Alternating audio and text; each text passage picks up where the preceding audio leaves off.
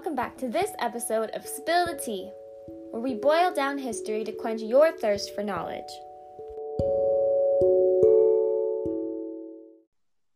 Today we have an exclusive interview with our hosts, Maddie and Jackson, featuring James Montgomery Flagg, an artist who had a significant impact during World War I with his many influential propaganda posters. Hi everyone, my name is Maddie and this is Jackson, and today we will be talking with Mr. James Montgomery Flagg.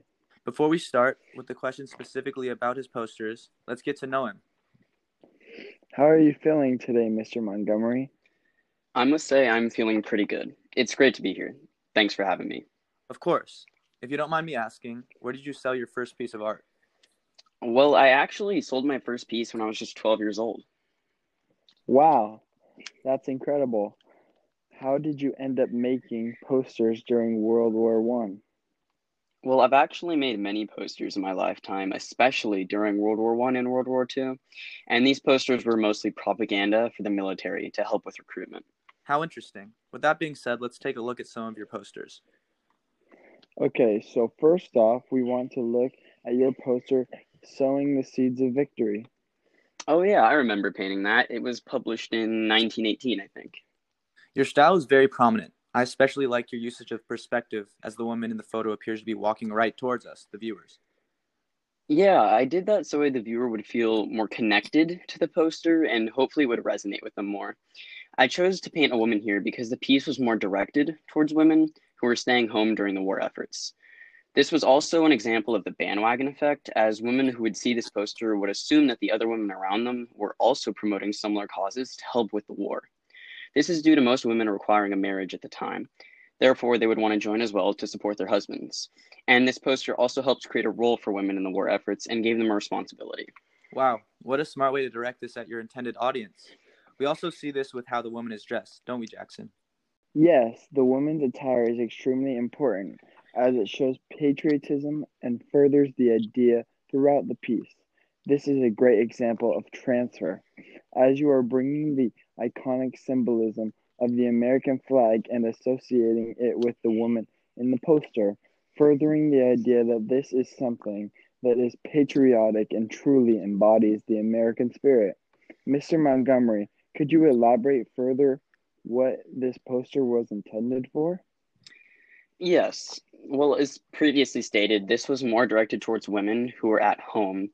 And the role that was created for them was to plant gardens that would help feed our troops that were hard at work, which simultaneously helped take some pressure off of the government in terms of the cost of the war.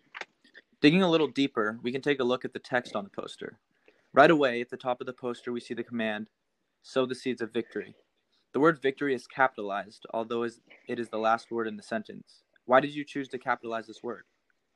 Well, capitalizing the word victory does one very important thing, and that's that it makes it stand out against the rest of the sentence, which leaves the lingering idea of victory and patriotism in the person who read it. Awesome.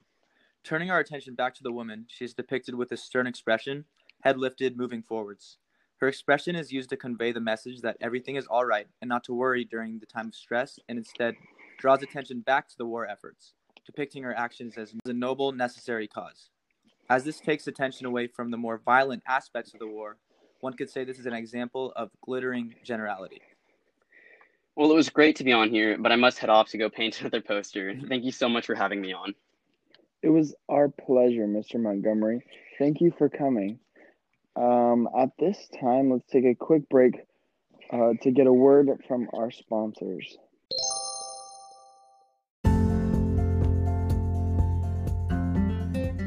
Boys and girls, have you been thinking of more ways for you to help your community? Well, look no further, because here at the National War Stamps Foundation, we believe in doing more to help our communities raise awareness of the importance of our troops. By purchasing a stamp from our company, we single-handedly provide troops a better experience as they risk their lives for us every day. When you give back and support our troops by buying a stamp, we offer a considerable amount of help to our brave soldiers in order to make their struggles more bearable. And remember, each extra donation is another dollar in our Freedom Fund, designed to sponsor more supplies to our troops overseas. So please, save your extra change for us. Help speed up the process of war. Buy a stamp today.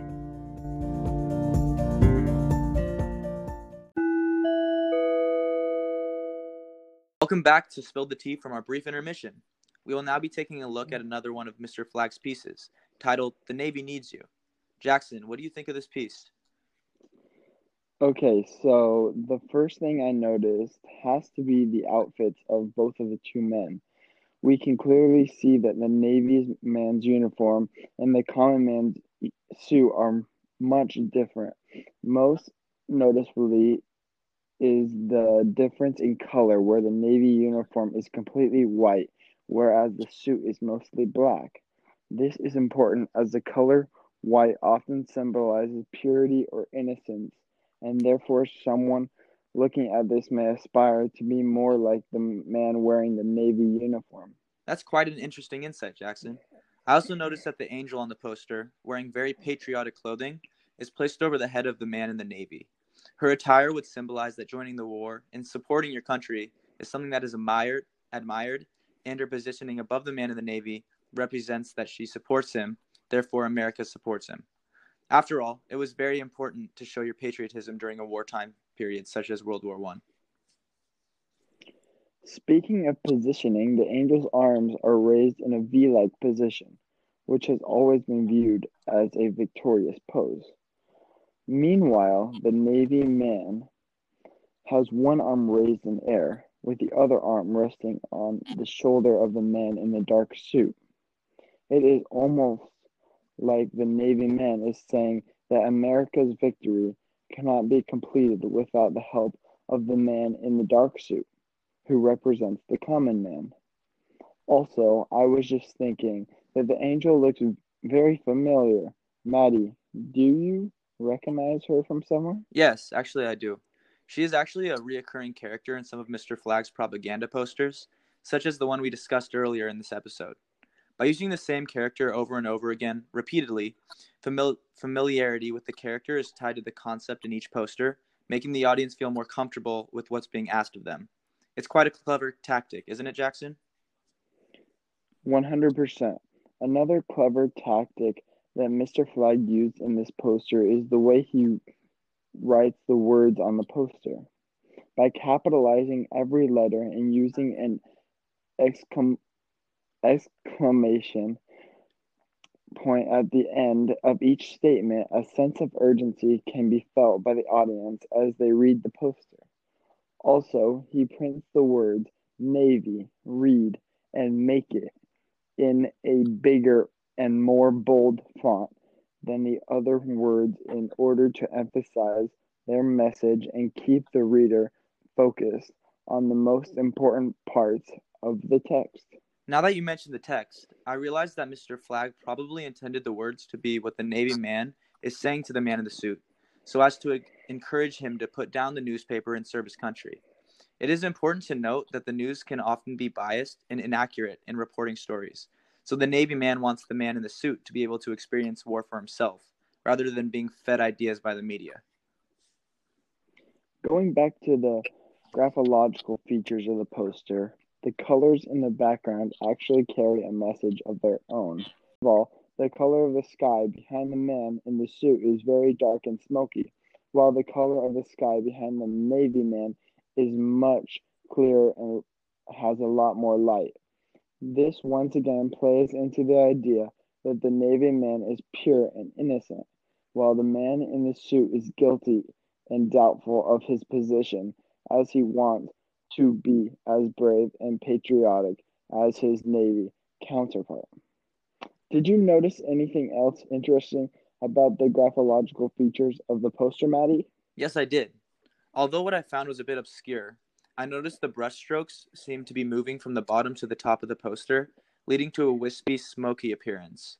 I believe that these strokes represent a fire burning, which acts as a warning to anyone reading the poster who has not enlisted in the military.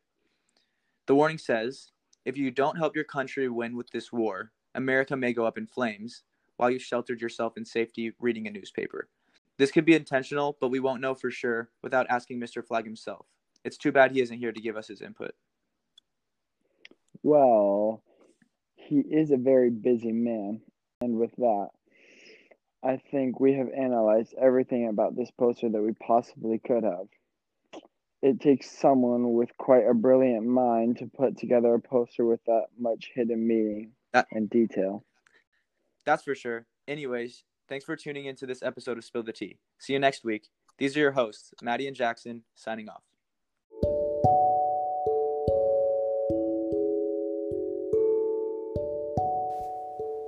Thank you so much for listening to this episode of Spill the Tea.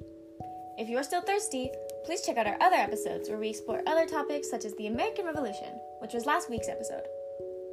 Please feel free to check out our Instagram at Spill the Tea Podcast. And as always, this episode's special classroom shoutout goes to Miss Stenchfield's class at Newbury Park High School. Thank you so much for listening, and remember to always drink your tea while it's hot. Bye!